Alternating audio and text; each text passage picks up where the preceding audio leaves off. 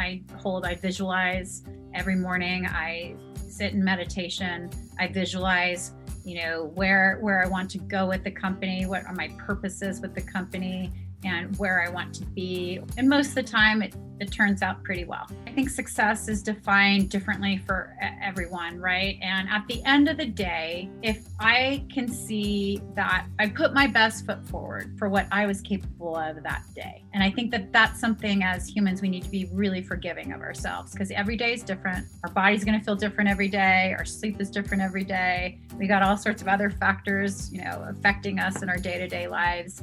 And, how do you feel today? And what can you do to make it the best day it can be, given the circumstances? Hi, I'm Chris Whiteout. Welcome to Living It, the podcast where we join experts in the experience of being human. Be bold. Say yes to adventure. Say yes to living it. All right, welcome to Living It with Chris Whiteout. I am joined today by my good friend, Missy Kelly, who is the co-founder and CEO of Cat Tongue Grips. We're going to get into what Cat Tongue Grips are, but she just has a great story about being an entrepreneur, starting a company with a product that really had a tremendous need, but then has gone in a wide variety of different directions. I mean, it seems like this is the genesis. So Missy, thank you for joining us. Thank you for being here. It's an honor. I'm excited to chat with you today. This is going to be really fun. So I was looking at it because the whole Cat Tongue Grips started with your husband, Matt, who had a phone that was slipping, had a case on the phone that was slipping. So you're breaking it. So what did he put? The skateboard tape on there, like the sandpaper, basically like adhesive sandpaper. That created some issues. And yeah. Where did it go from there? What did you end up doing, or what did the two of you end up doing? Well, that is what you create. You spoke about the initial part of the story is when Matt walked into a Verizon store to upgrade his phone. He just noticed how slippery it was, and he, of course, made a comment to the salesperson, and she tried to sell him insurance, of course, and he didn't want another bill, but the light bulb went off. And he drove to a nearby skateboard shop here in Park City, Utah, where we live. And we're originally from San Diego. So Matt grew up in the skater surfing culture. So he's like, skateboard grip tape, that'll solve my solution. Solve my problem. So he literally just put it on the back of his phone. And later on that day, it was that night, I said, what do you have going on here? This feels like a cat tongue and it's going to scratch every surface of my house. You can't have it on the back of your phone. And Matt said to me, he's like, I really like having a grip, but it's kind of scratchy in my pants and I am kind of worried about it. And so he challenged me to find something like it online. We couldn't. So we decided to make it. And that meant sourcing out a manufacturer and pitching them our idea. And they actually had never seen anything like it. So they decided that they would get their scientists on it and make us a product. So in some ways, like this is your blue ocean, right? There's nobody else in the industry. You saw a need, you found a way to fill that need, but you don't necessarily have any competition. Did you recognize that in the beginning? And how did the idea of like, we're going to turn this into a business happen? I mean, that's the beauty of it. I think when you're in it, you don't recognize any of what you just said. You're just living the day to day. We are excited about creating a material. We wanted it to feel good in the hands. We wanted it to not pick up hair, lint, or dirt. We wanted it non-abrasive because that was the key to the skateboard grip tape.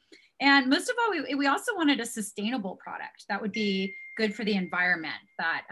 So we were able, about 8 prototypes later, it took about a year and a half. So this was in February of 2015. So it took about a year and a half to get the material right. And then we had to figure out how to print on it. And we launched our first product, the phone grip, in November of 2017. And like anything, once you launch a product, it almost takes on a life of its own, really. Because from there, people said, hey, do you have bigger ones for laptops and tablets? And sure, let's create one. And then probably the biggest turning point for us with our company is when customers started reaching out saying, hey, can I use this on my slippery tool handles? Can I cut the phone grip and do that? Can I put it under furniture? Can I use it on a water bottle?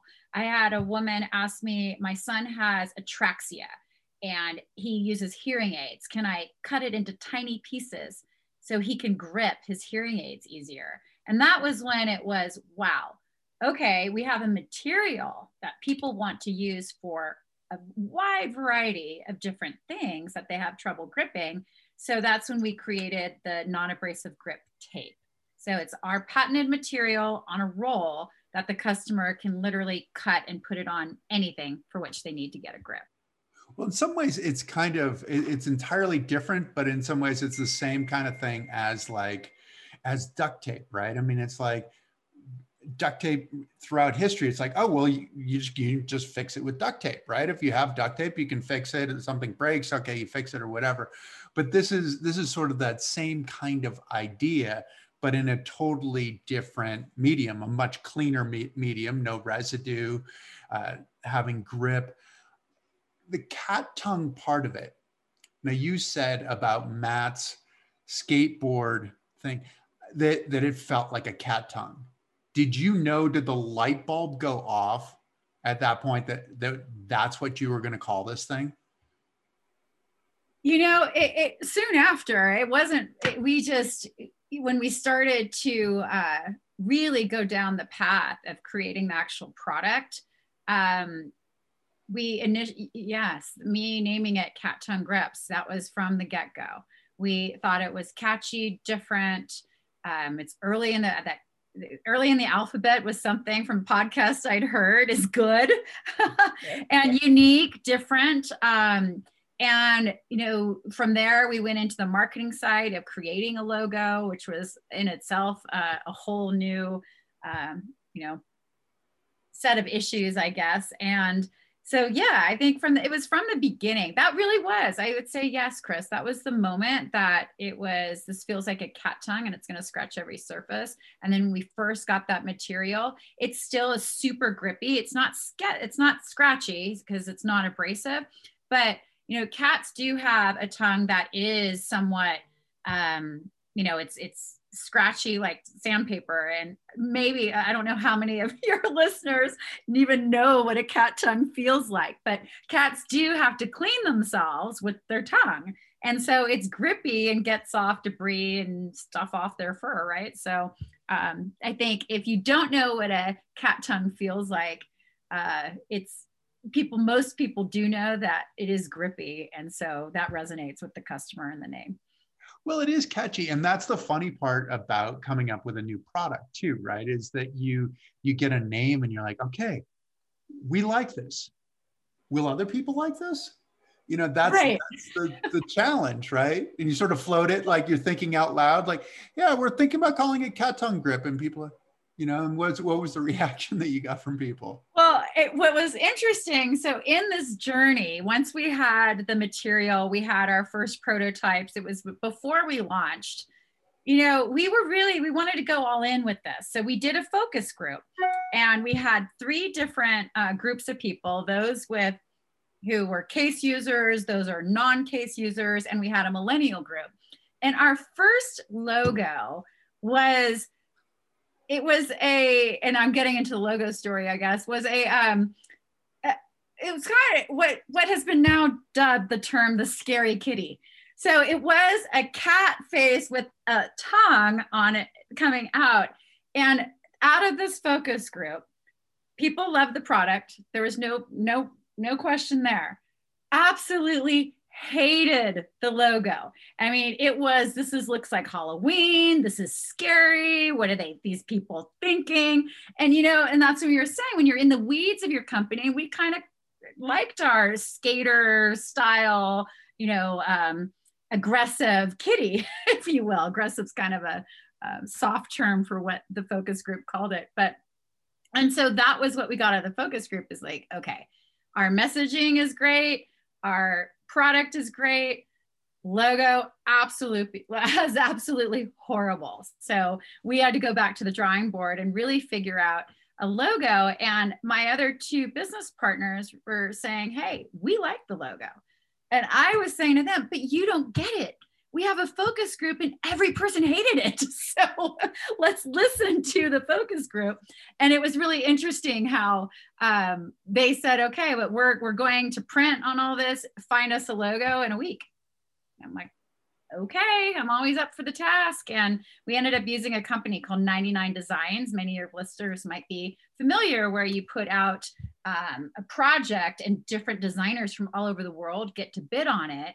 And at first I was getting nothing. I was getting discouraged. And then this logo came across and I said, that one has potential, and showed it to my co-founders. They liked it too. And the scary kitty was put to rest.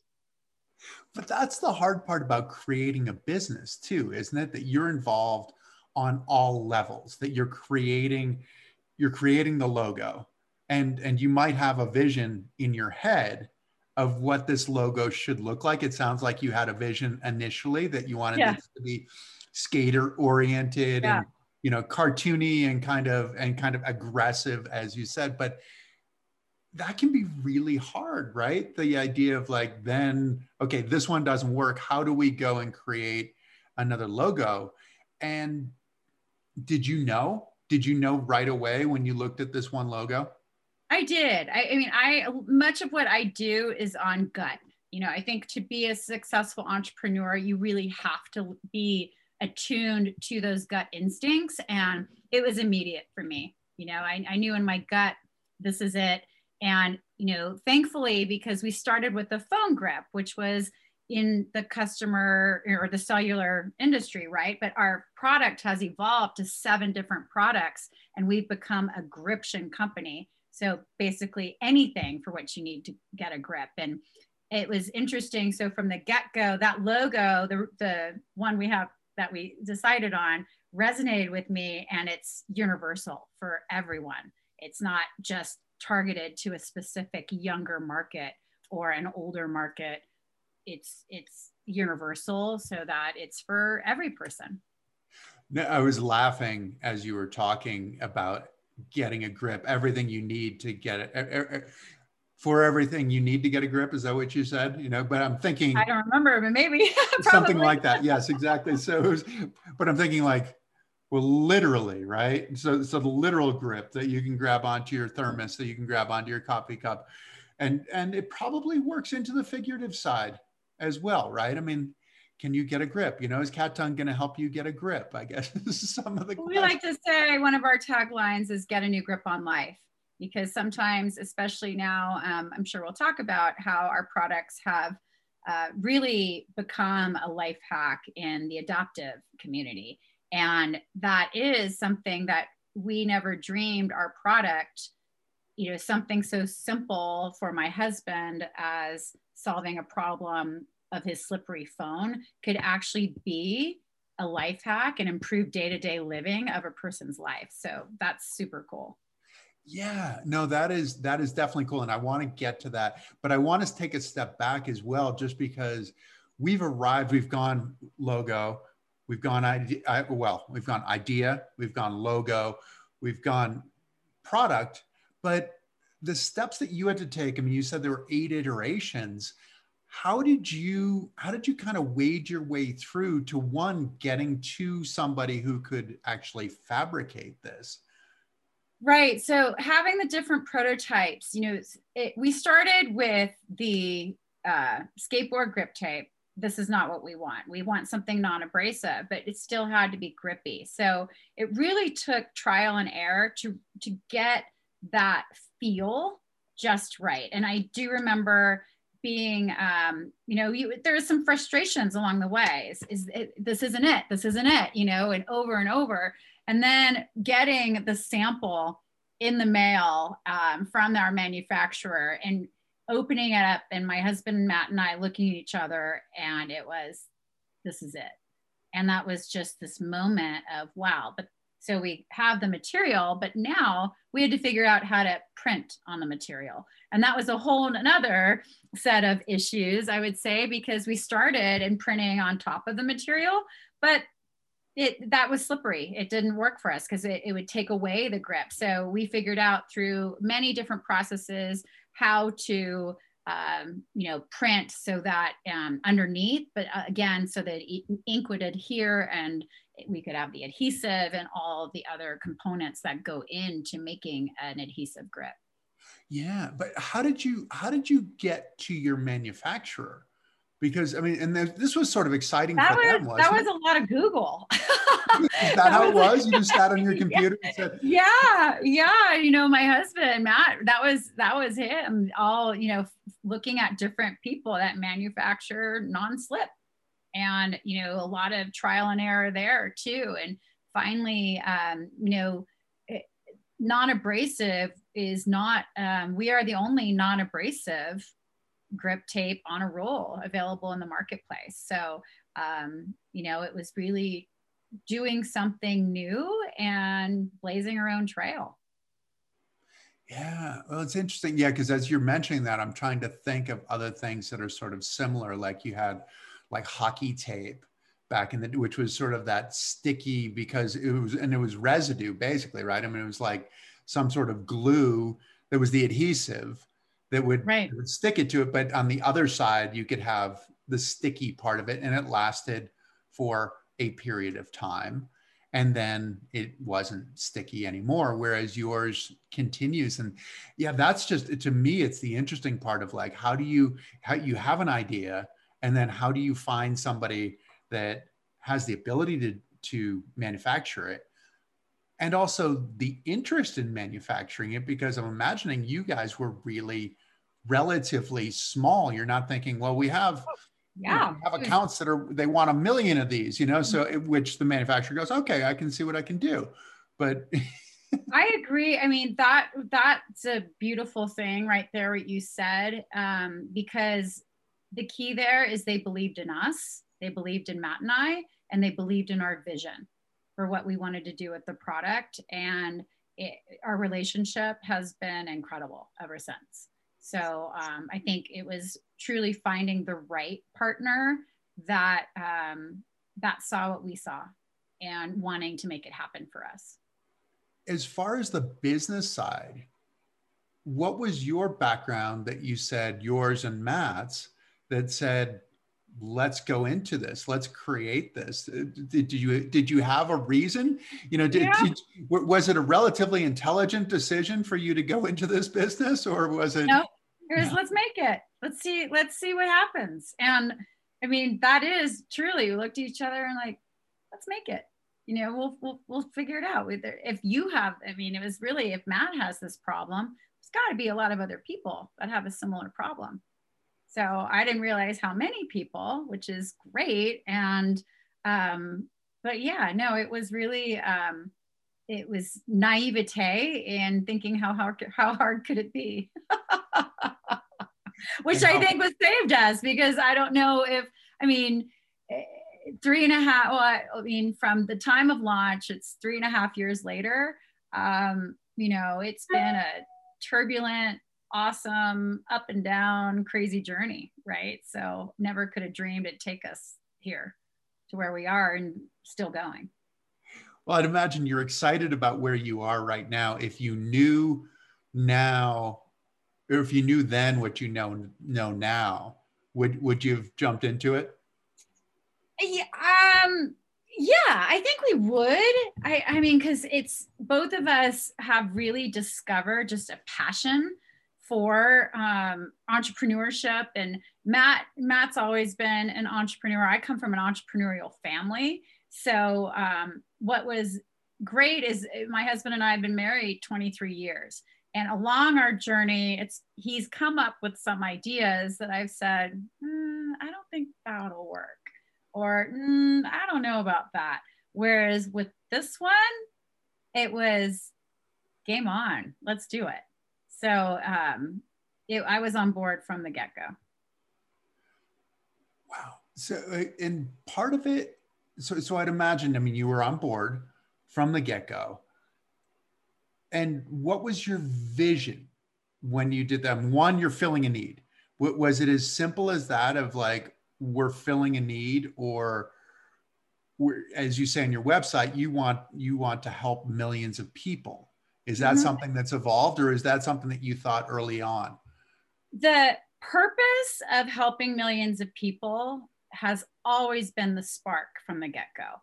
So, we launched with a cell phone grip, and there's over 6 billion people on this planet. I don't know that stat, but I'd venture, I think it's that, I don't even know, I should know the stat, Chris, but I don't off the top of my head. But think about how many of those people actually have a cell phone. Even if you're in a third world country living, not in an urban, very rural, we're talking maybe even huts, these people have cell phones, right? So you think about how many people have cell phones. So that's millions of people of helping their phone not to slide out of their hand or in their car, on their workspace. How many people crack their screens every day.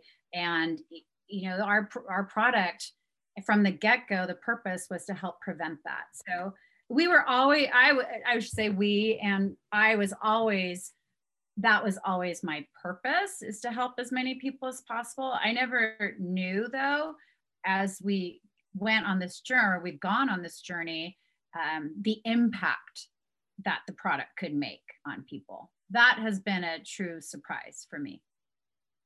Well, it's interesting that you talk about developing countries, because everybody does have a cell phone, but a lot of places it's easier to put up a cell tower than it is to lay phone line. And so everybody does have a cell phone, and it's a small little, like, here's mine, the One Revolution one on the back, which is really like the size of a credit card on the back of your phone. And it sticks on my, like, for me, like getting into my car, it's one of those things that's super helpful, because I can put it on the dashboard and it'll stick on the dashboard and it won't slide off or whatever. And I can't always reach to the most safe place to put my phone. But you watch it happen, and it always happens in slow motion, right? Just the phone slipping and sliding. You're like, no, don't. And invariably, then it shatters, and you think, okay, now my life has shattered. But I think it's relatively easy for people to get into it too, right? I mean, it's not an expensive item as well. No. I mean, our first product, the cell phone, $12.99. Our most expensive product is the non-abrasive grip tape at $19.99. So yes, very affordable. When did the idea of women's ownership come into the company as well? That was from the get-go too. Matt, he never wanted to run the company. He kept saying, we need to find someone to run the company, and then we'd be going. And then slowly it evolved that I was running the company. And so he found that person to run the company in me. And I had a dear friend who is involved with WeBank, the Women's Business Enterprise National Council. And she'd said, you should really look into getting WeBank certified. You're running the company. There's a whole network of women-owned businesses that help each other, lift each other. And so we structured the company from the get-go that I would be majority ownership and would run the company. What does WeBank look like? I mean, it's an organization that provides some support. How often or how do you meet with other people, or how are you gaining resources? Yeah, so WeBank is a national organization, and they're a certifying agency for minority-owned business. So it's an application. You can't just say, hey, I'm part of WeBank. It's a process. It's an application, because they want to truly make sure you are a woman-owned business, because there are advantages, or not advantages, I would say, there's advantages to being a woman-owned business, is in that companies, larger companies, do put aside funds specifically to do business with women-owned and minority-owned businesses, really to help level the playing field out there, to give minority-owned companies a shot at the table. And it's information, but also there are some grants as well. Yeah, no. So the WeBank, there's different regions, and so where I am in Utah, it's WeBack West. There's about 7 maybe different regions associated with WeBank. And so being part of WeBack West, we have our events where we get together in person. There's also different programs, education opportunities. And then the national organization, pre-COVID, there were 2 events a year. One called the Summit and Salute, which is held at different cities around the country. And then the larger event where they have a trade show actually at it of women-owned businesses, and different corporations are coming who have supplier diversity programs. That's held once a year. So it'll be fun once the world is opening up a little bit more to be able to get together again, because the relationships I've made and even the opportunities that have been given to us have truly been fantastic. And do you have like your mentors that you go to? No, it's not mentored. It's more networking. It's more networking. It's more being able, a place for corporations to know that a company has been vetted as women-owned, and that they will at the events matchmake. So if a corporation is looking for a certain type of procurement, then they can be matched with a women-owned business that offers that service. Okay, perfect. Well, that sounds very cool. And so you are a woman-owned company, an entrepreneur with an idea, and you are off and running.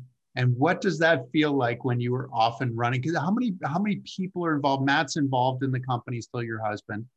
Mm-hmm. What was it? Just the 2 of you to start? Yeah, it was the 2 of us to start. Yes, and we launched on Amazon exclusives in November of 2017 with the Phone Grip. And then we soon partnered with US Ski and Snowboard. We created a custom, similar to the One Revolution custom grip that you have there. We created a US Ski and Snowboard cat tongue grip, and it happened to be an Olympic year. And they sent 300 of those to the Olympics to be included in the athlete goodie bags.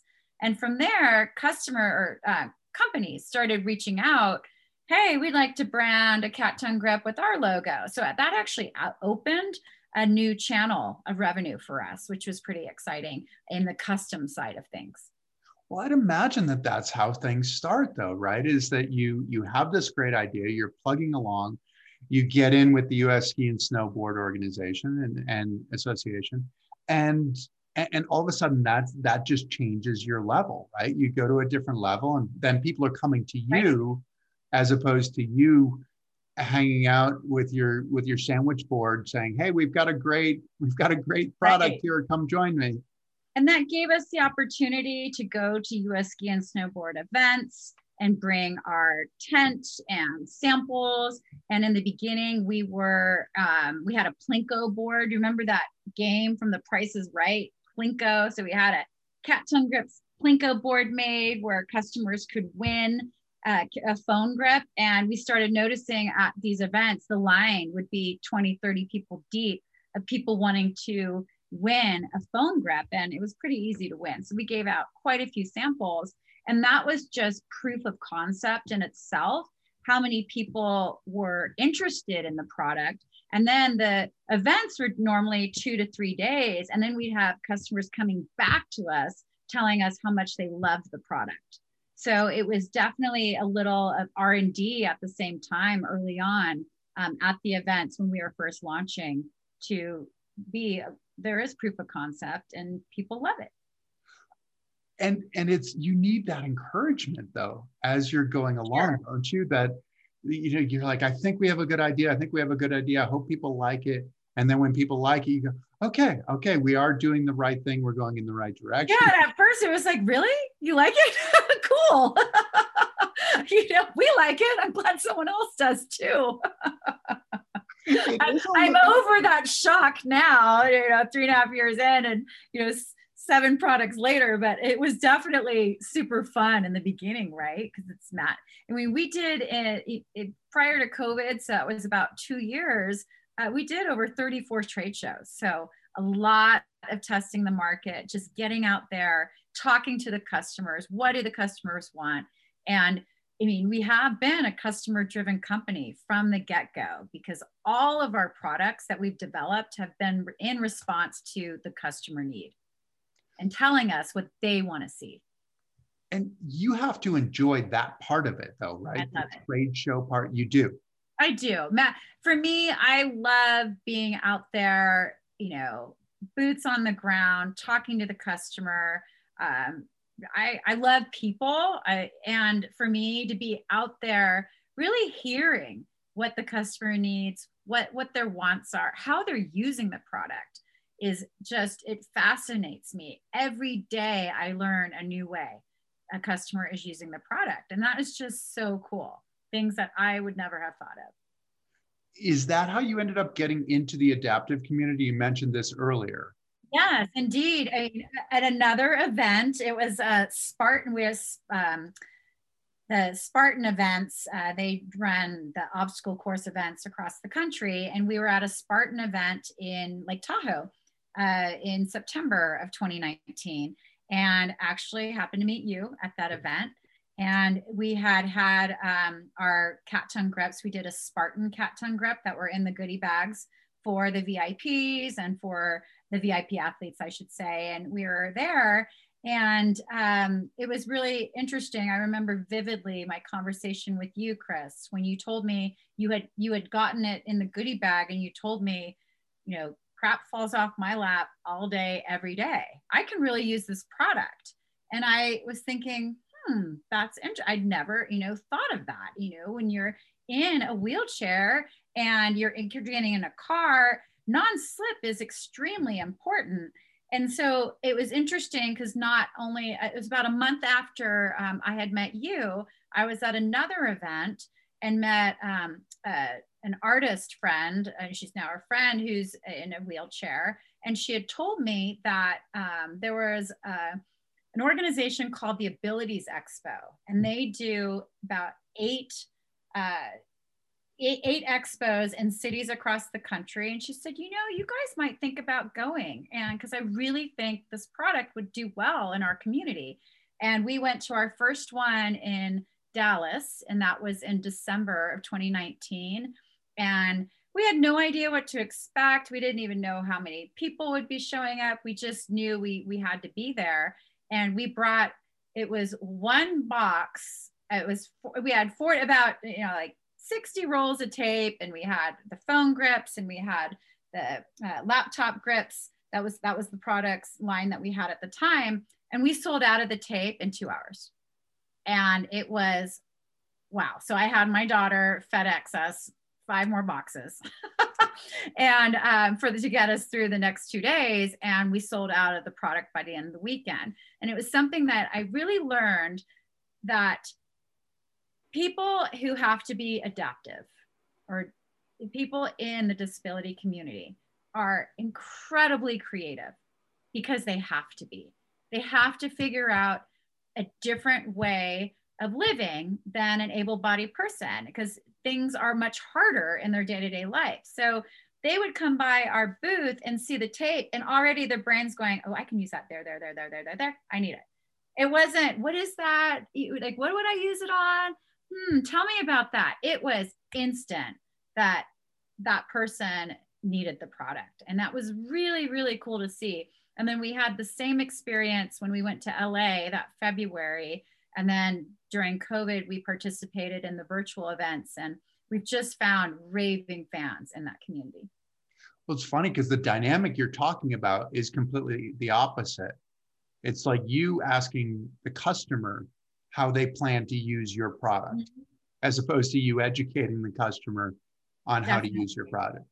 Yeah. And we've learned every day. I mean, it's incredible. I remember you were telling me about your foot plates, and I use that to help other people, and I've learned about the tubes on a chair and telling, you know, so when I learn, then I can educate. And it's just this amazing relationship of give and take of, you know, this is how I'm using in the product. And then as a company, we can share that out in the marketplace and help more people. First, I had no idea that I was the first one that I kind of started the adaptive You part. did. I had no idea.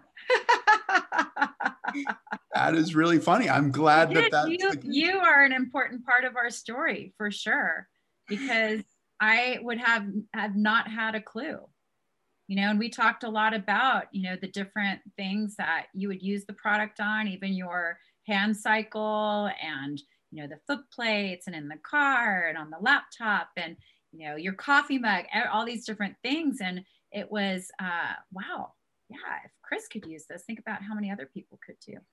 Yeah, and the laptop I think was the real eye opener for me, just to have that grip on the laptop, to be able to put it on your lap, because invariably that's the thing, like you walk around and you're holding on to your laptop. Mm-hmm. Whereas I'm pushing around, and so if I go around a corner, that slippery laptop goes flying off of my lap, and then who knows what happens to the laptop, and that can be a huge problem. Right. And even with my mom, she suffers from arthritis and has hand mobility issues. And for her, she's been able, she puts it on some of her nice kitchen knives, just a little bit of the tapes. So she has more grip on that. Even underneath, she was one of the first people to tell us about a cutting board, putting the tape or using our gription pad under a cutting board. So when you're cutting, it's not sliding around on the countertop. And how to, awesome girl. She's a roulette in Los Angeles. Her name's Connor. And she used to always cut. She's in a chair and she would always take the cutting board into her lap and cut that way because the cutting board wasn't stable. So for her, she's just become this fan of the gription pad because it's made her life in the kitchen that much easier.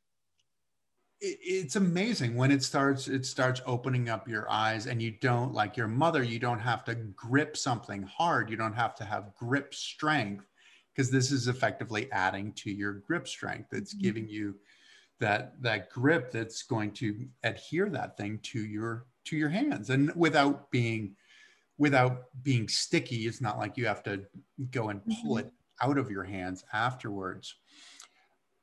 How do you go, because you said you started with Amazon, then you started going to the expos, and you're in a variety of different locations now, right? I mean, you're in Walmart.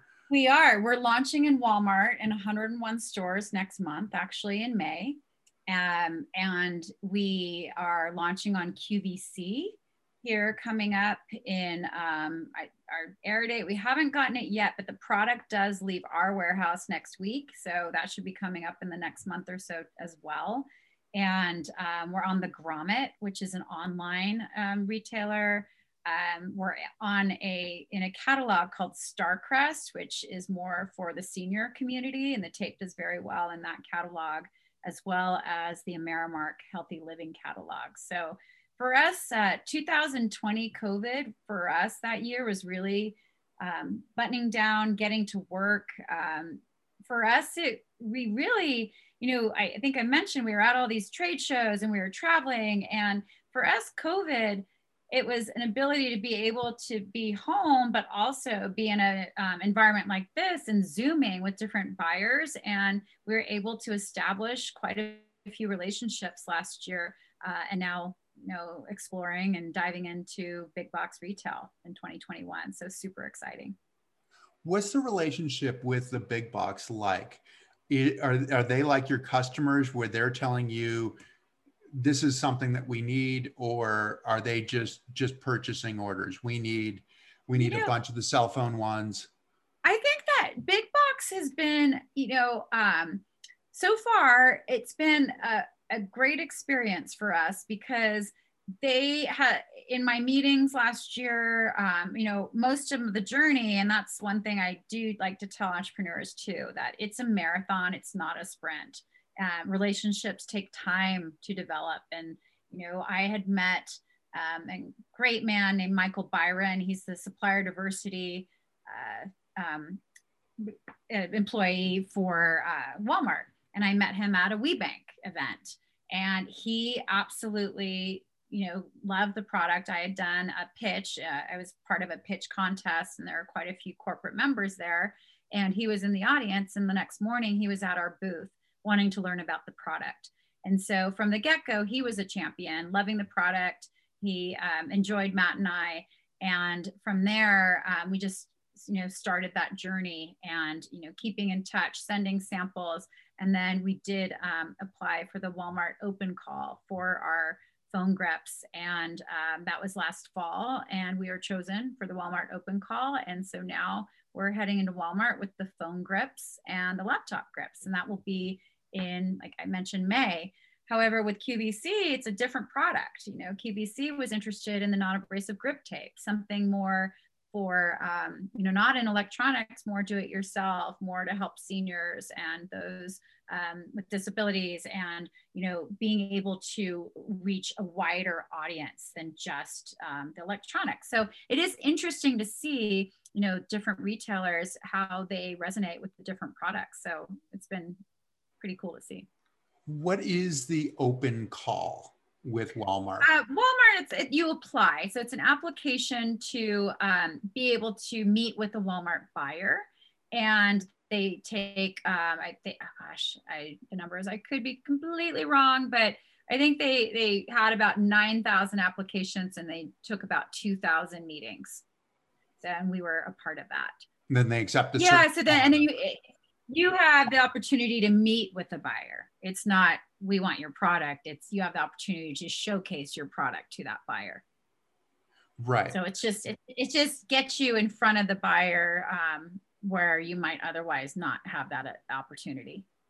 So you're applying to some really exclusive colleges effectively when you're getting in this Walmart. Exactly. That's a good way to see it. Yeah, exactly. And we have been, so those are two. We have quite a few other big box in the hopper as well that we haven't officially onboarded though yet, but the conversations are really positive and it's looking good. So the plan is to have Cat Tongue grips available to anyone that wants and needs it, in every local store that they happen to shop in. And have you watched the Jennifer Lawrence movie, the QVC movie yet? I tried to get my family to watch it the other night, and my son, his suggestion won out. I guess we watched Fast and Furious, but but that's on the list for this weekend. So I'm super excited about it. And I love that Bradley Cooper's in it, Jennifer Lawrence. It's got a great cast. It does. And it's a great story. I mean, it's a heartwarming story. I mean, so many of us love this sort of David and Goliath kind of story, right? The woman who's down to her last penny, or maybe past her last penny. Right. And suddenly QVC launches her. So that's not, and that is something interesting too. So I have a buyer that I have been working with, and she's part of a national big box chain. And she said to me, I love your grassroots approach. And that is, I'm one woman going after the big guys, and it's working for me so far. And I've had positive experiences, and but we're not a huge company by any means, and we have a team of 12, and we're doing what we can to get our product out there as quick as possible. How does that happen if it does happen, right? I mean, if the QVC thing blows up, if Walmart. When it does, Chris. When it does. Well, that's my question is, are you prepared for that? Are you prepared for the We are. The Spanx, we are, which is really awesome. We actually were approached by Good Morning America about a month ago, and to be on the Deals and Steals with Tori and on the show. And what they did was they showcased Cat Tongue grips to a national audience. And we had an incredible day. And it just showed how being being able to broadcast to a national audience the demand and need for our product, because when it sold out on Good Morning America, people actually went to Amazon to buy the product, and they went to our website to buy the product. So that was super exciting. And what it showed us too is for our launch on QVC, it was almost like that trial to see where our cracks are, where we can do better in delivering, and be 100% prepared for QVC. And they have purchased the product. They brought it into their warehouse. So we're excited on going on national television and again, sharing the product with the public. And not just, you know, GMA was about a 12-second little blip, and for 8 minutes, really be able to talk about the product and how it can help people. Right, exactly. So the manufacturing is lined up to be able to. That's ready. Yeah, we put those systems and processes in place pretty from the get-go to be able to scale. You know, we've had time to really iron out all those systems, and yeah, we're just about a well-oiled machine. We're just about there. We'll be there, I'd say, in about 2 weeks with everything inventory, everything up, everything ready. We have GMA was definitely an experience in how our inventory, all of our lead times to get those kinds of numbers and volumes, and to really know what, you know, when we're talking national, where we have to be ready, and we're ready. Is there anything that keeps you up at night? Keeping me up at night, actually, I'm a good sleeper. I tend to shut off my brain about 8 o'clock. I need to. I love sleep, and I kind of know how my body works that way. I go, you know, all systems of charge in the morning and throughout my day. You know, I tend to want to be proactive rather than reactive.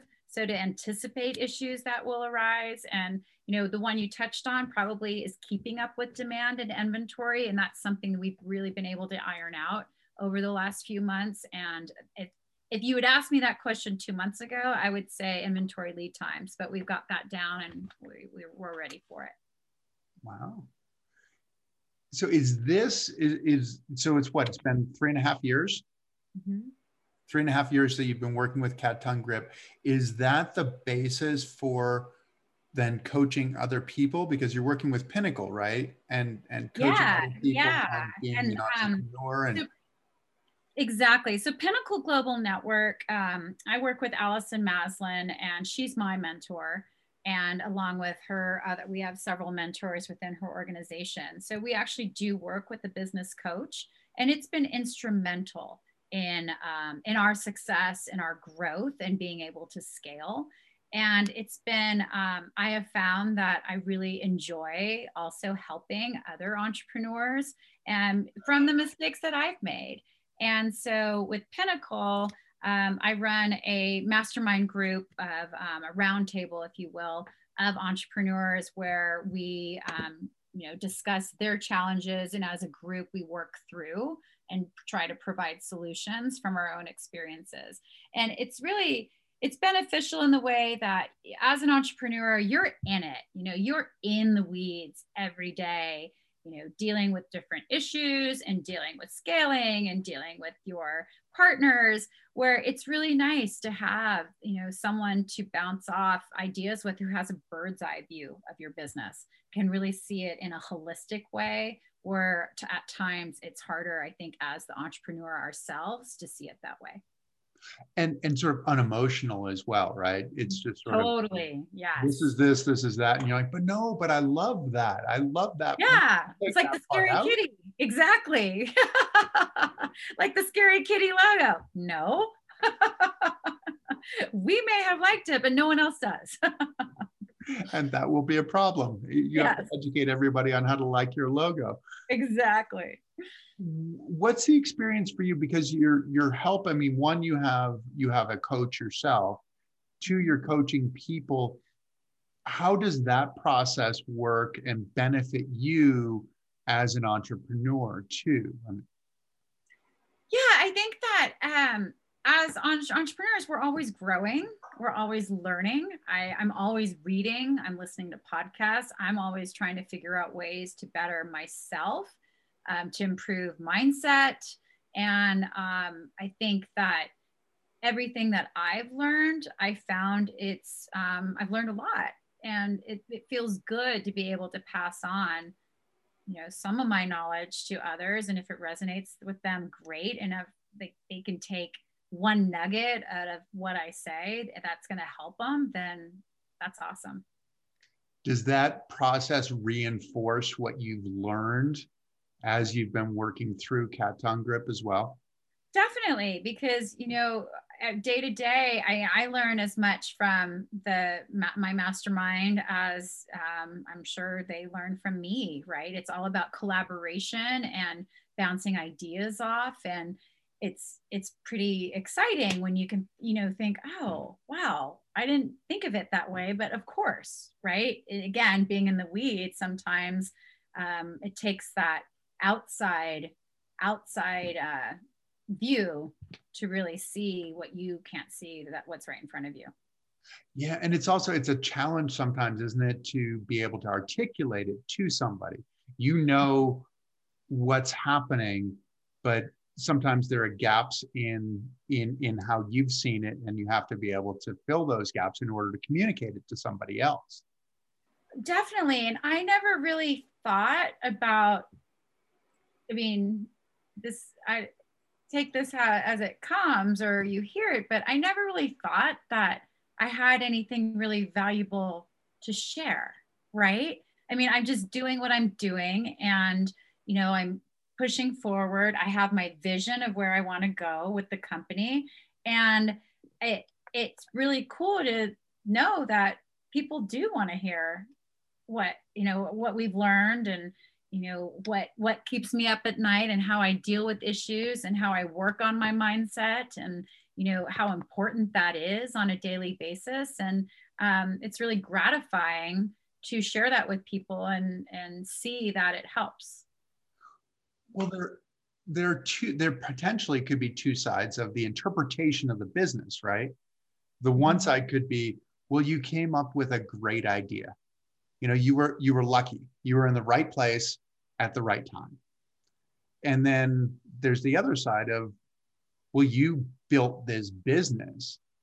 You happen to have a great idea, but you built this business. And where do you feel like you fit in between those two scenarios, and how is the evolution working? Yeah, no, I'm grateful, for this journey. That's the truth. Every day, I think that as entrepreneurs and as humans, really, every day doors are open to us, and it's whether we are open to receive, right? And, I know through this journey, it takes hard work, it takes perseverance, it takes grit, and it takes a mindset of, for me, it's focusing on my vision and not the circumstances, because the waters are always going to be choppy. Yeah, you can have the smooth water, but then the waves come, or little chop. There's always going to be curveballs that life's throwing at us, right? And it's how we react and respond to those. And I feel along this journey, I've definitely grown as a leader. I've grown as a businesswoman, and I've grown as a mentor to others, which is just really, really cool. It's something I never expected. And, when I started this business with Matt, I'm 48 years old. So I was 43 in my 40s, helping my husband in his real estate business. I was raising, and still am raising, 2 kids, a mom. And my life, the turn it's taken in the last 5 years, I could have never predicted. It's really cool how you just never know what's around the corner. You don't. And I would imagine that you take pride in that part of it. I'm sure that you take pride in the idea, but in the day-to-day is probably where you take your greatest pride, that you've had successful days without necessarily saying, we had 1 million sales today, or, whatever. Yeah, I mean, I don't think, I think to have a successful product in business, it can't be just about the money, right? It has to be, for me, Cat Tongue Grips has a greater purpose, and that is helping people in their day-to-day living. And for that, I call our business, she's a she, that she's got this mind of her own too. And and we never know what's around the corner and the opportunities that exist and where we're going next. But that's what's been so exciting for me in this entrepreneur journey, is the people I'm meeting, the people I'm helping, how I'm growing, even with every challenge that presents itself, and then getting through that challenge and learning from it so that it doesn't happen again, and knowing I just grew even more as a business owner. Is that some of what appealed to you? I mean, sort of like looking back on it, this holistic kind of approach. There's a product, but the idea of helping people, the idea of growing, of being on this journey. I mean, obviously, you were on a really significant journey. Being a mom is probably the most significant journey that you could ever be on in your life, right? But this is this is a different and probably similar journey. Yeah, I know, because when you're birthing, we birthed the product, right? And it is something, with the business, with the company, with Cat Tongue Grips, is, it's 3.5 years. And it's been, if you think of the seeds that we've been laying for the last few years, and the blood, sweat, and tears that goes in and making sure that when those little sprouts come, they're being nurtured, they're being watered, and then starting to see the bloom. And that's where we are now, are these big, beautiful blooms. And and just, continuing to nurture that, grow that. But what I didn't expect is how much that I would grow as a person through this process. And that's been really cool and ongoing, right? Ongoing. And I'm imagining there were difficult times along the way, which are part of it though too, right? Yeah, they can't really that's the journey. Good from the bad, and it is this journey. And in some ways, I often think that the journey is actually the reward. It sounds really strange, and it sounds like something that should be, sort of new agey kind of thing. But when we look back on it, we go, that's the stuff that mattered to me. That's the stuff that was important, was finding my way through, was solving that problem. It gave me an opportunity to feel like I was better as a leader. I was better as a business person. Is your sense of community, have you always had sort of a sense of community? I mean, a woman-owned business, being able to help a lot of people, has that been a driving force in your life? I've always had that aspect. Yeah, I'd say so. Networking, being part of groups. I've always been active philanthropically. That's a big part of my life. I served on a board in San Diego when I was staying home with my kids, called Angels Foster Family Network, where we placed babies with privately screened foster parents. And so, yes, I've always had that desire to help, and I've always been fulfilled in the giving, right? And that's always something I believed in, is that you have to give to get. And it lights me up to be able to find a way to help others, and maybe, less fortunate than I am. And because I am so grateful, and that sounds somewhat new agey too, but I am so grateful for this life I'm living. I have a really good life. I live in Park City. I have a wonderful family, and we get our share of challenges, but that's just part of life. But I'm just grateful for what I have and who I'm on the journey with. And then incredibly grateful for this opportunity with our products to help even more people on a massive scale in a way I just never dreamed. It's really amazing. To make it much bigger, where did that come from, do you think? Is that part of your DNA, that you've always wanted to help and grow and give somebody a lift up? Has that always been the case? Did you get it from your parents? Did you get it from some mentor? How did that originate? I definitely think I grew up in a home where it was important to be aware of those less fortunate and to help in the way you can, whether it's time, money, whatever it takes. You don't always have to give money. It's, giving time to volunteer. That's equally as valuable, right? So probably, yeah. And then I think over just like I said, being 48, just my husband and I love to travel, and we've traveled the world, and we've seen places in the world where, I think half of America don't even know exist, right? The way some people actually live their lives and actually truthfully are happy, they just don't know. I mean, we've been in the Soweto in Johannesburg, and we actually supported a home in Johannesburg of AIDS orphans, and I took my daughter to visit there. So it's always been important for me too, to show my kids that there's more than this, what you're seeing right here and what you're living right here. It's very important for, especially in today's age, for teenagers to really know that you've got it good, and for them to have a sense of gratitude. For them to have a sense of gratitude, but you also mentioned something about seeing the happiness in people, and it's sort of, you didn't expound upon it, but it sounded like some of the simplicity possibly. Is that right? Yeah, I think so. Getting up, I think that, happiness really starts with in here, right? And knowing who you are, and actually really liking who that person is, right? And I do feel that it does a lot.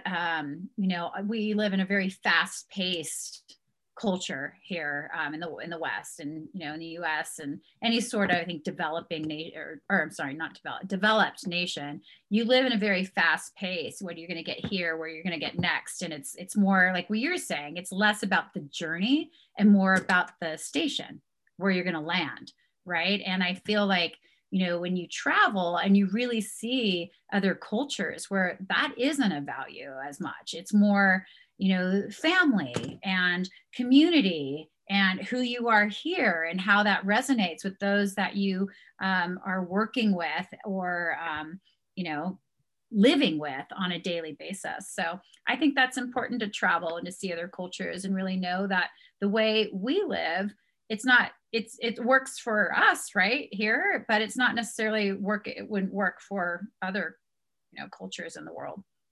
No, I mean, I think it is a challenge, and I think it's a challenge in the U.S., right? Where, we live in a town, Park City, that is a lot of high achieving people, and the difference between one and another is probably an incremental difference, but it's a difference, and as a result, it feels easy it feels like you might not be keeping up with somebody else, that you might be falling behind, that you need to work harder to get here, to get there, and losing sight of some of the essential elements of life, that interaction with other people, that sense of family, a sense of being as well, the sense of quiet, and it can be really challenging because we can feel compelled to be on that treadmill all the time. And that's, for me, that's something that people ask, what do you do to, stay balanced or centered? And, for me, it is that spending time with nature. I know when I'm starting, I can just about feel if I'm going to go into overwhelm. I can handle a lot on my plate, but I can get to that point where the plate's kind of, tipping a little bit. And for me, that's really saying, okay, I need to get outside. I need to go, on a hike with my dogs alone and just be in quiet with no phones, no nothing, turn it off. And just, like you said, just be for a bit in the quiet of nature and, just with myself and my thoughts and with nothing else to distract me. That's what definitely brings me back to center. Is that because you've learned a lot through the business, you've learned a lot through your travel, through your philanthropy, through your assistance of a lot of different organizations and different entities. Is that what you're teaching your children? Trying to, yeah, definitely. You know, They're I think, teenagers, so that's yeah, you know, both of them, they're alpine ski racers, both of them. And they, I think, teenagers today just live in a completely crazy world, right? Which we can't even begin to understand with, you know, the technology and the Snapchats and the this and that and whatnot. And for them, definitely, because I can see, for both kids, they're different. I mean, my daughter, she's very high achieving and puts a lot of pressure on herself. And I can start to see when she's tipping a little bit. And she spends a lot of time, or at least pre-COVID, she'd volunteer at Nuzzles and Co., which is our pet rescue. And for her, that was probably one of the only places where she didn't feel in competition, either with herself or with her teammates or in school or whatnot. It was just for her being with the animals and helping them and taking care of them. That was it for her, right? And I recognized that early, and I could see when she'd start to vibrate and spin a little bit, it'd be like, why don't we see if there's a shift at Nuzzle so you can go? And she'd go, and then she'd come back just a totally calmer, different person. So that was really cool to see.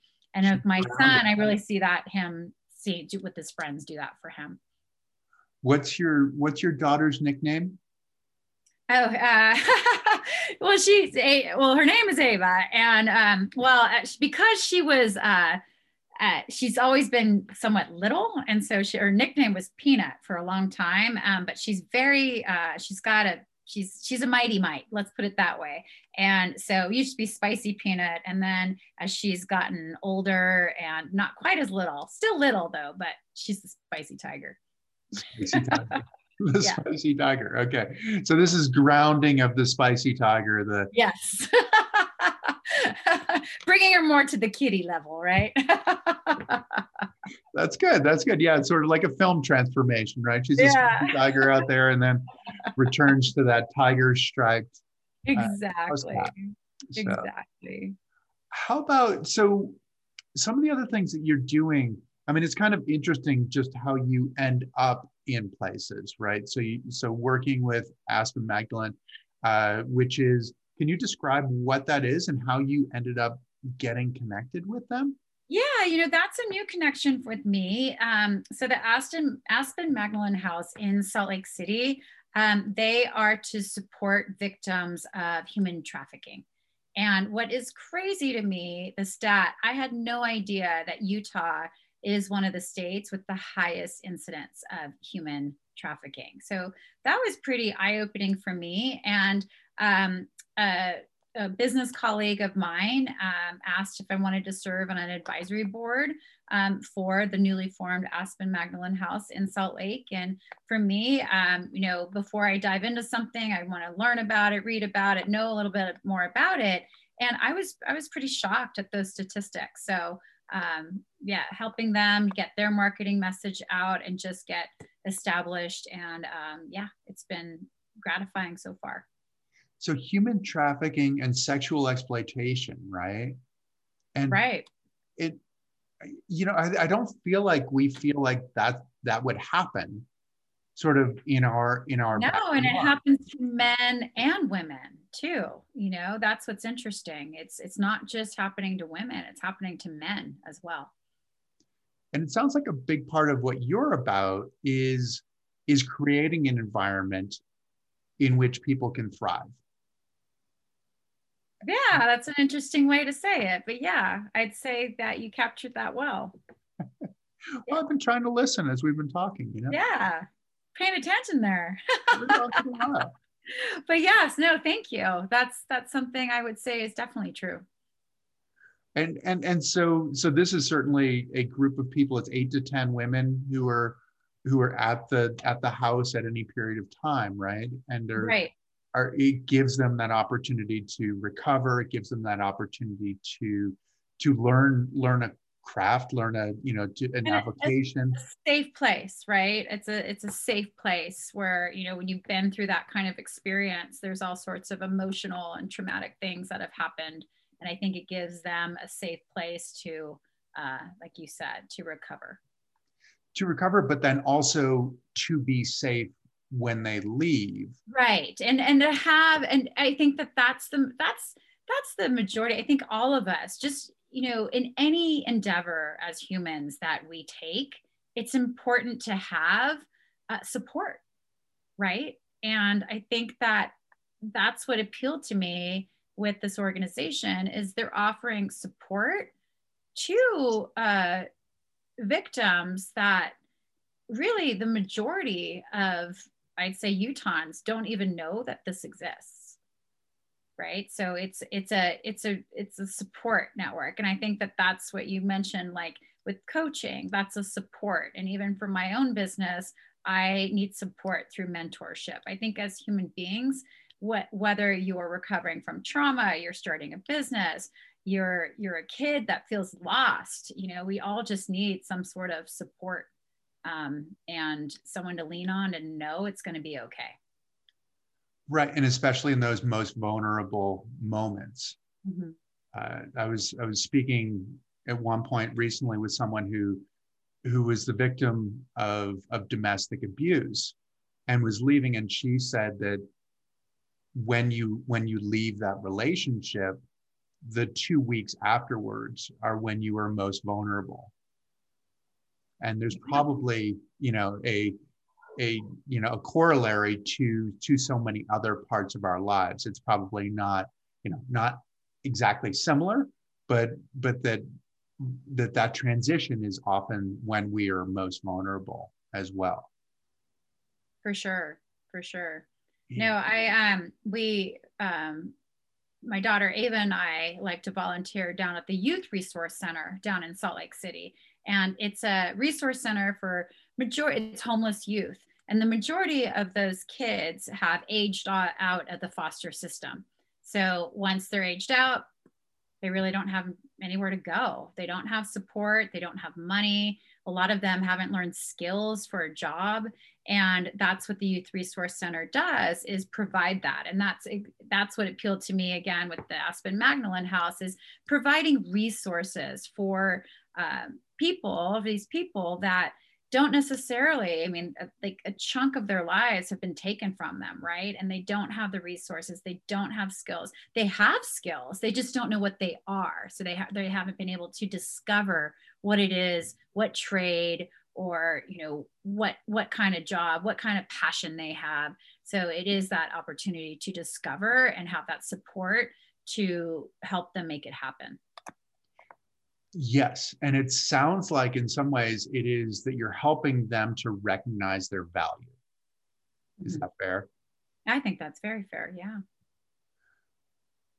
One of the things, I mean, it's funny to talk to you, because talking to you, it all sounds relatively easy. I mean, it sounds like, you know, you kind of had an idea and you went through and you did this. You know, and it's all working out great and everything's going in a great direction. But I think that part of that is based on how you attack your problems. You and I connected at Squaw Valley, right? In September, it was right around my birthday.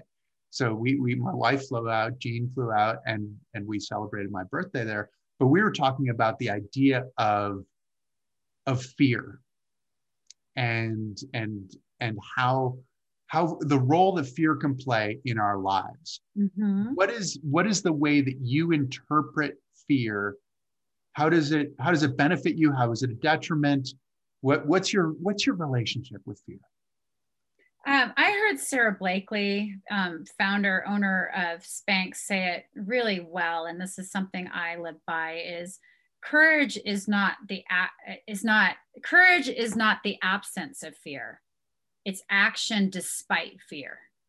And for me, that's something I live by. I laugh, and you'll know when I say it, it's living in the uncomfortable zone.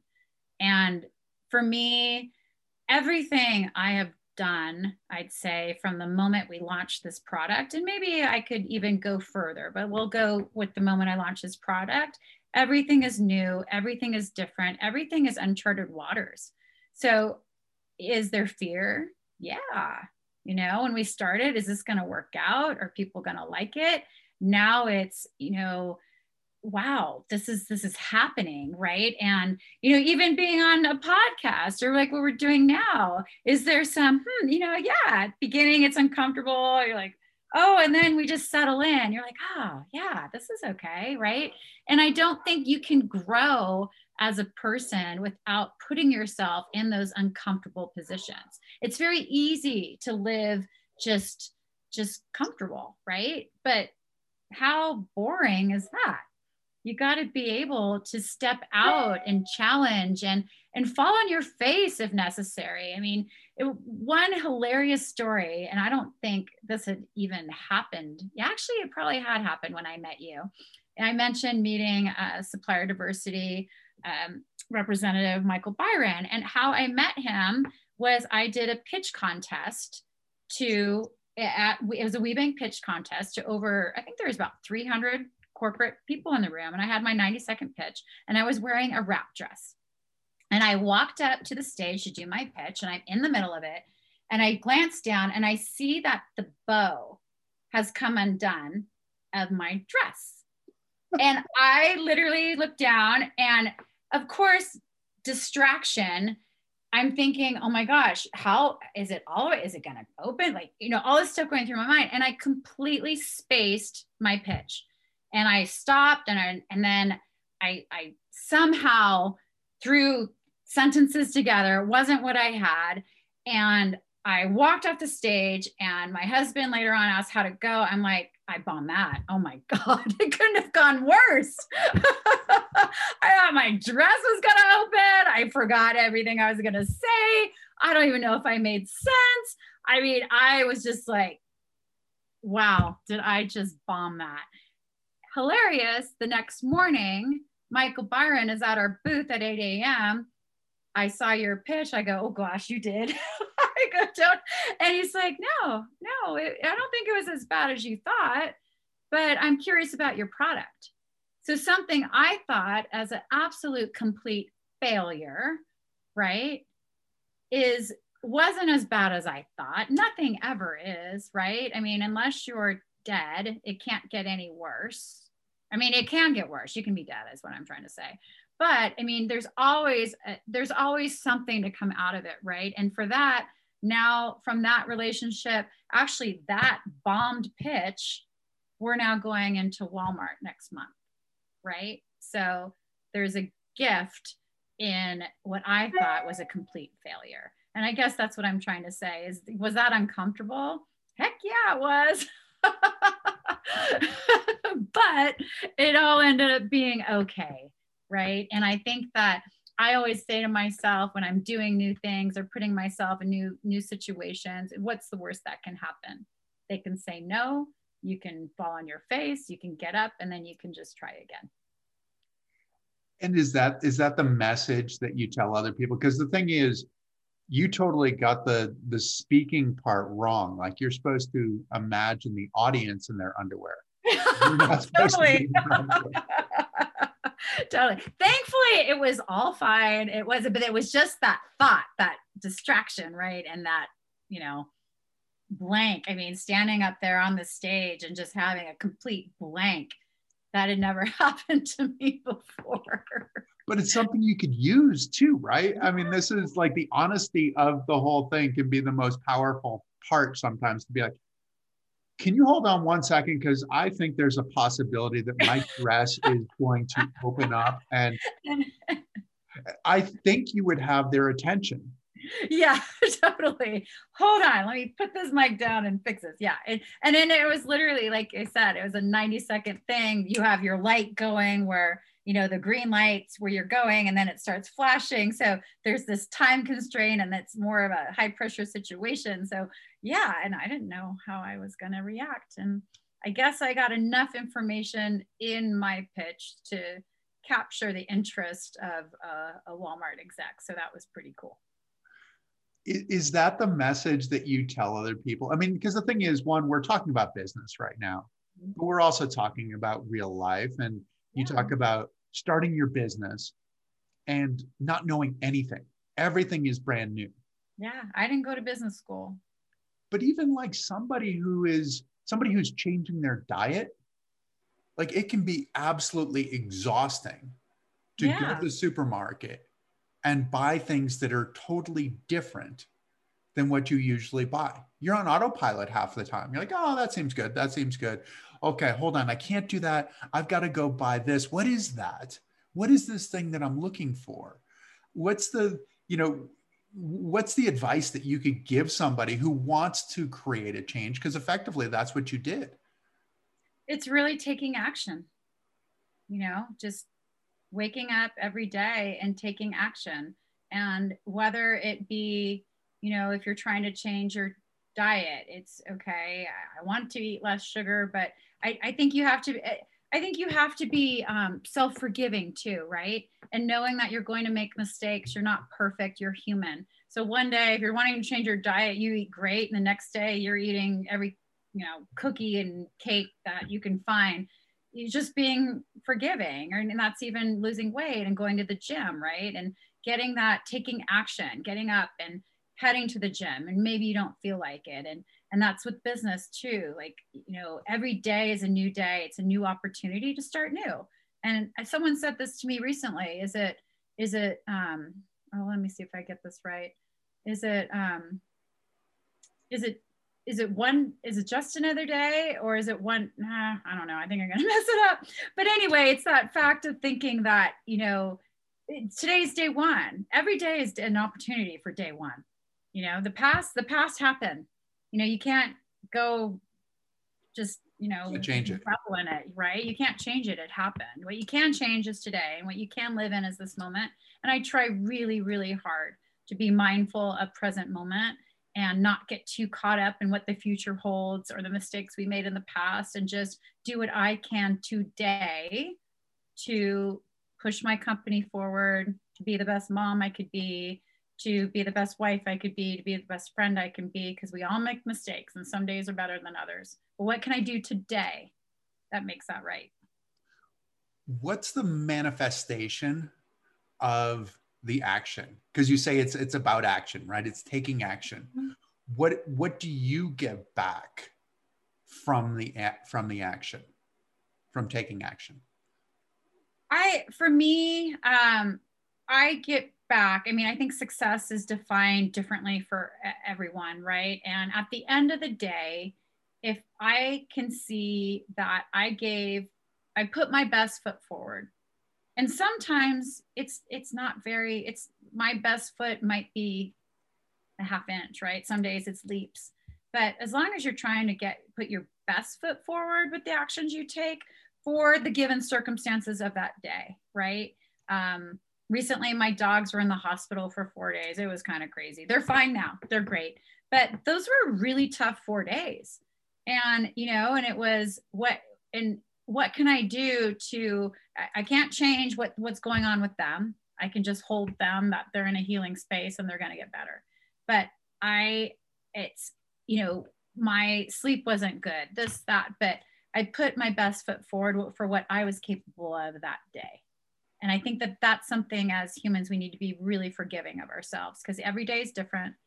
Our body's going to feel different every day. Our sleep is different every day. We got all sorts of other factors, affecting us in our day-to-day lives. And, how do you feel today, and what can you do to make it the best day it can be given the circumstances? And does that create some momentum when you're able to do that? For me, it does, for sure. I mean, I visualize every morning. I sit in meditation. I visualize, where I want to go with the company, what are my purposes with the company, and where I want to be. Or, if I have a big meeting, or I have a interview or whatnot, just visualizing what I want that outcome to be. And most of the time it turns out pretty well. You're tapping into some really important stuff, I think, for all. I mean, it's the same thing that you'd tell to your kids. Your kids are alpine ski racers, and ski racing is a super challenging sport in that you have to be completely committed in the start. You don't know for sure how everything's going to go.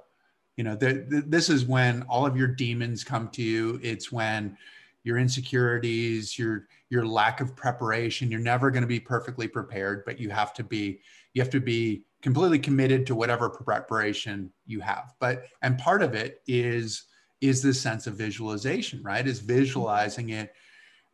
I was reading something about Michael Phelps, and his coach said that he is the best visualizer of any athlete that's out there. And his coach would actually sabotage him at times, where he went to a big race and his coach stole his goggles at a big race. And, wow. And was like, well, there you go. Like, you can't see anything, like, go ahead. And he would make it more difficult for him. He'd make it so that he missed his meal beforehand. He'd create these problems, because at some point you're going to encounter those problems. And it sounds like a lot of what you're talking about is the same kind of thing, is that this visualization is visualizing the potential problems that might arise during the day. Yeah. And I think it's what I touched on earlier, is just your mindset, right? Are you glass half full? Are you glass half empty? If you're empty, what can you do to get to half full, right? It's about, because that's your job. Yeah. Your job is to get there. Yeah, as all of us are, right? And so I feel like that mindset element to everything in life, whether you're an athlete, you're a business owner, you're a philanthropist, anything, you're really having to hold that vision for where you want to go. And it's similar to what I said earlier, holding, for me, I hold the vision and don't focus on the circumstances, because circumstances are just, they can be high, low, all around, right? That's this journey we're on. But staying steady in the vision and unwavering in your commitment to the vision. And that's what I am. I'm unwavering in my commitment to take this business, this company, as far as I can take it, and help as many people as I can along the way. Whether it's new products or figuring out different ways to use the product or whatnot, but just really staying committed to my purpose. And that's the ultimate victory, isn't it? Because it's not easy, right? It's not easy. No, because you can have expectation victories, right? That you're going to sell millions and millions and millions. You're going to be, the Nike of adhesive grips yeah. And so, you are the genre. So I can't even put it into a genre, right? I mean, you are it right now. But the commitment to your vision is really, it's similar to what you were talking about with the journey, isn't it? That if you're committed to the vision, you stay committed to the vision, as these outside forces are trying to bump you off your commitment to the vision, then you're successful. That's the definition of a successful day, it sounds like. Yeah. And I think it's that seeing it, believing it, and receiving it, right? And I think that's something that I can be better at. And my coaches have worked with me on, is celebrating the successes, celebrating the wins. My mentor likes to call it the mini feats in a day. It might not be this huge win, but they're mini feats that have to occur to get the big win, right? And it's being able to not be on to the next thing, but really celebrate, okay, that was big, great. Take it in and then move on. I think that sometimes I have a hard time doing that. How does that help you for the next day, celebrating those mini feats? Yeah, because then you're even more pumped up, right, to get going. And it's time. Yeah, exactly. And I think that that's in the athlete's world too, right? Is celebrating those mini successes. You being as an athlete, all those steps to take to win that race, right? It's all for so many athletes, it's about winning the race. But what about all the little steps along the way? And maybe it's not winning the race, but the wins along the way to not win, right? That's a whole nother tangent. It really is. This has been awesome, Missy. Thank you so much. How can people find you, how can they find your products? Well, cattonguegrips.com is probably the best place to go. Products are there. You can read about us. We are going to be in Walmart. We're testing in 101 stores next month. QVC, you can look for us on QVC on the non-abrasive grip tape. Something exciting about that product is we're offering it antimicrobial now. So that will launch on QVC. So cattonguegrips.com. And yeah, this has been amazing. I've enjoyed the conversation. I can't believe it's been an hour and a half. That's crazy. Well, thank you. Well, you have so much great stuff to offer to so many people. So thank you. And just so cool what you guys are doing and how this originated, how you ran with it, and how you're affecting the lives of so many people. So one, thank you for joining us, but also two, thank you for everything you're doing for so many other people.